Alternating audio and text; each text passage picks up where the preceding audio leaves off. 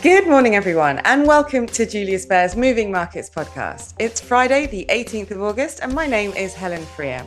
On today's show, I'll be talking about the latest market news with my colleague Mike Rauber, and then I'll be asking Tim Gagie for his latest thoughts on currency markets. But let's start with the latest market news. Good morning, Mike. Good morning, Helen.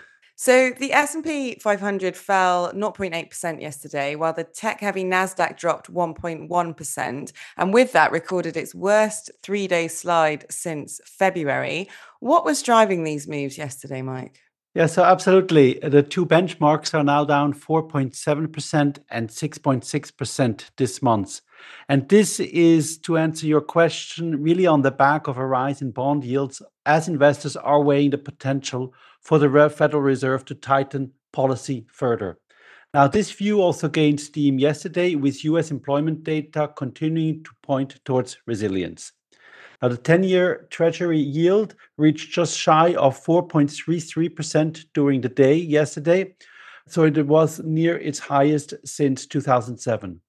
Although, as seen also during the week, after a spike in yield, some traders stepped in to buy treasuries, and so the yield is at 4.23% this Friday morning. But the rise in long-term bond yields isn't just a US phenomenon, right? We're seeing it across Europe and even in Japan. Is that correct?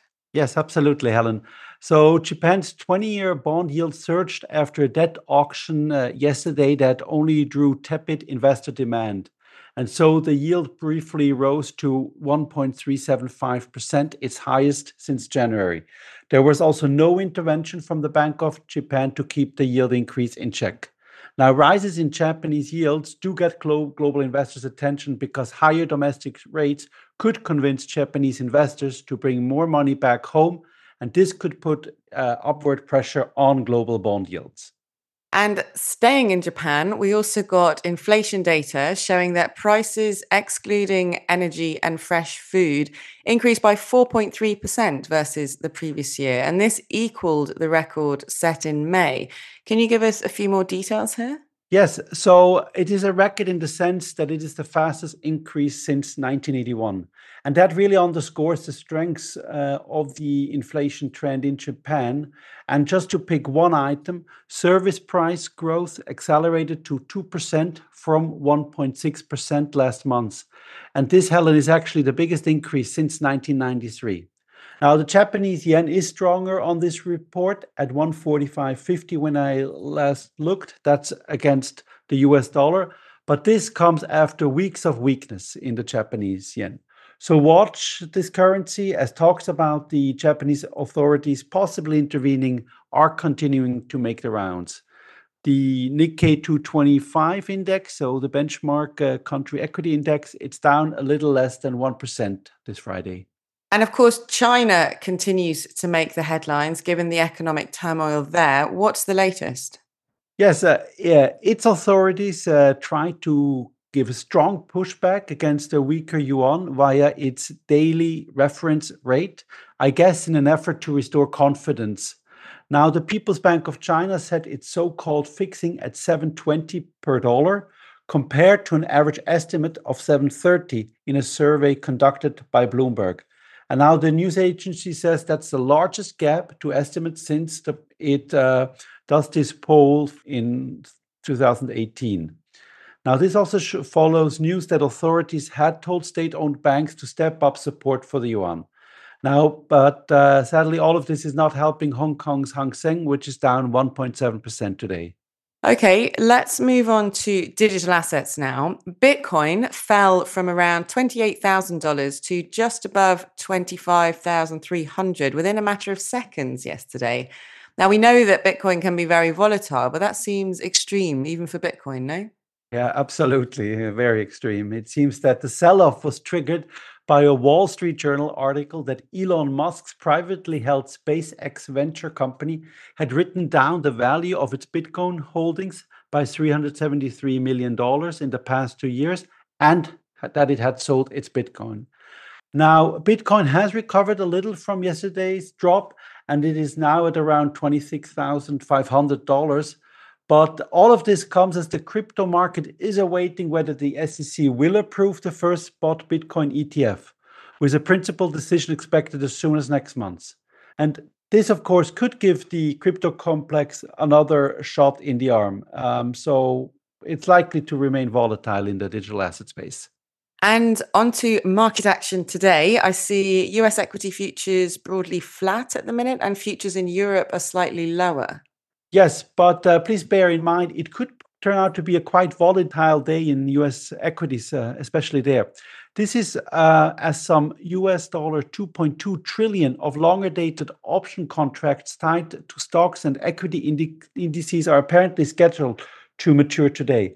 And this means investors must decide whether to roll over these options or to start new positions, a process that can lead to a big spike in trading and potentially sudden price swings in an individual stock. Okay, and anything else that's caught your eye then, just before we move on? Yeah, certainly. Actually, a story that could fill an entire podcast. Now, New York City is rolling out a plan to convert vacant offices into as many as 20,000 new housing units. Now, this comes as many more people are working from at home, and so less office space is needed.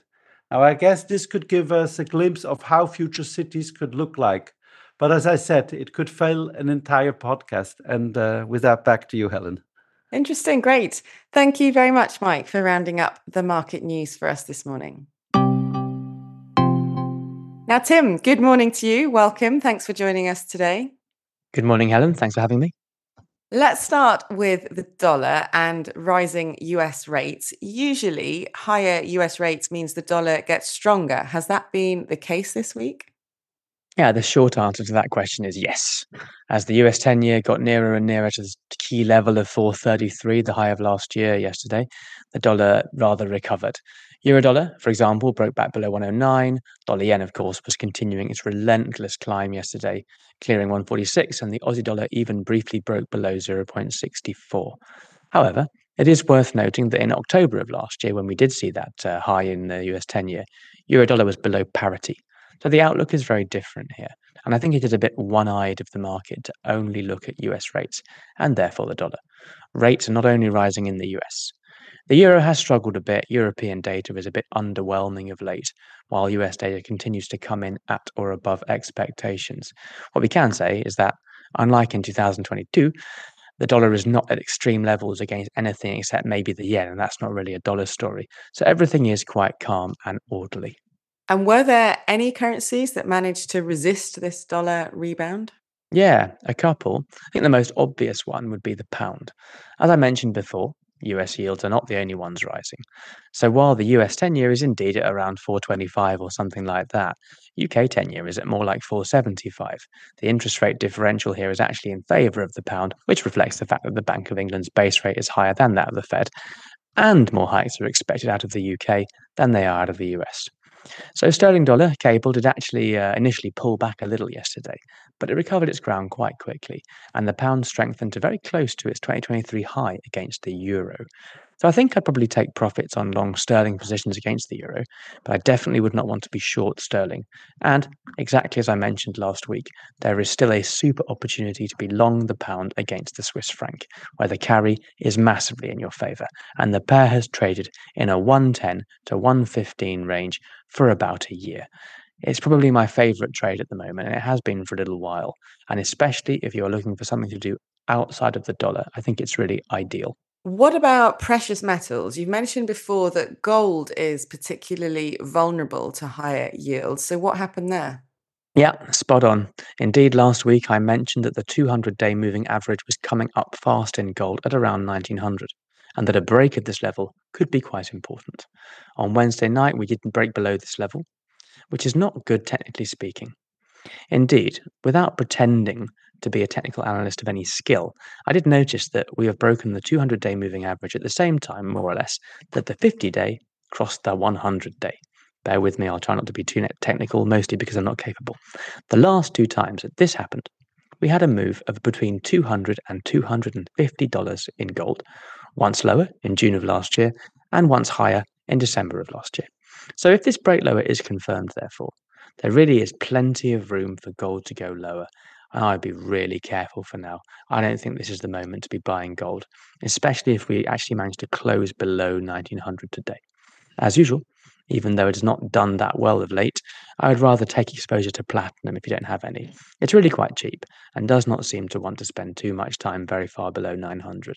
But I would also, as usual, favour derivatives such as maybe reverse convertible in dollars against platinum, rather than trying to buy directly. What are the main opportunities you see then after the latest moves? The main one would definitely be taking some exposure to the pound against the Swiss franc, either directly via a spot or forward, or by looking at a reverse convertible, an accumulator, or a bullish TARF, all of which give you a very interesting entry point, as you get a lot of benefit in those products from the positive carry. If you did not already, I think I would look at getting short dollars against the Aussie dollar or Canadian dollar. Both look a bit stretched, although with China under so much pressure, I would probably prefer the Canadian dollar at this point. For those of you who did not yet hedge US dollar exposure versus the euro, I think it makes sense to take advantage of any dollar rallies to do so.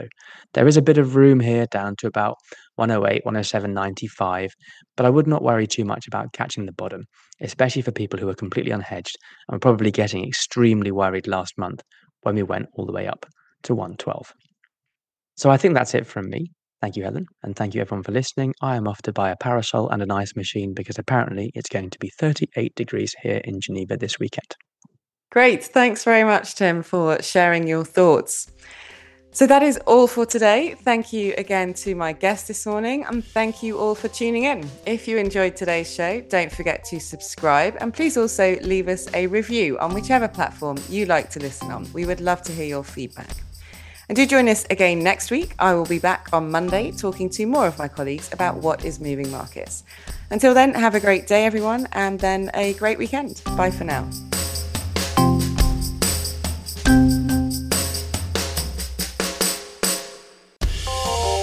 The information and opinions expressed in this podcast constitute marketing material and are not the result of independent financial or investment research.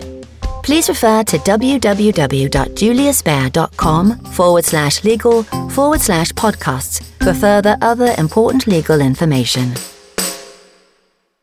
Beyond Markets is a weekly podcast where Julius Baer experts and external speakers discuss some of the latest market developments. They share their key research and insights on today's ever-changing economic landscape and present practical advice. Search for Beyond Markets on your favourite podcast player.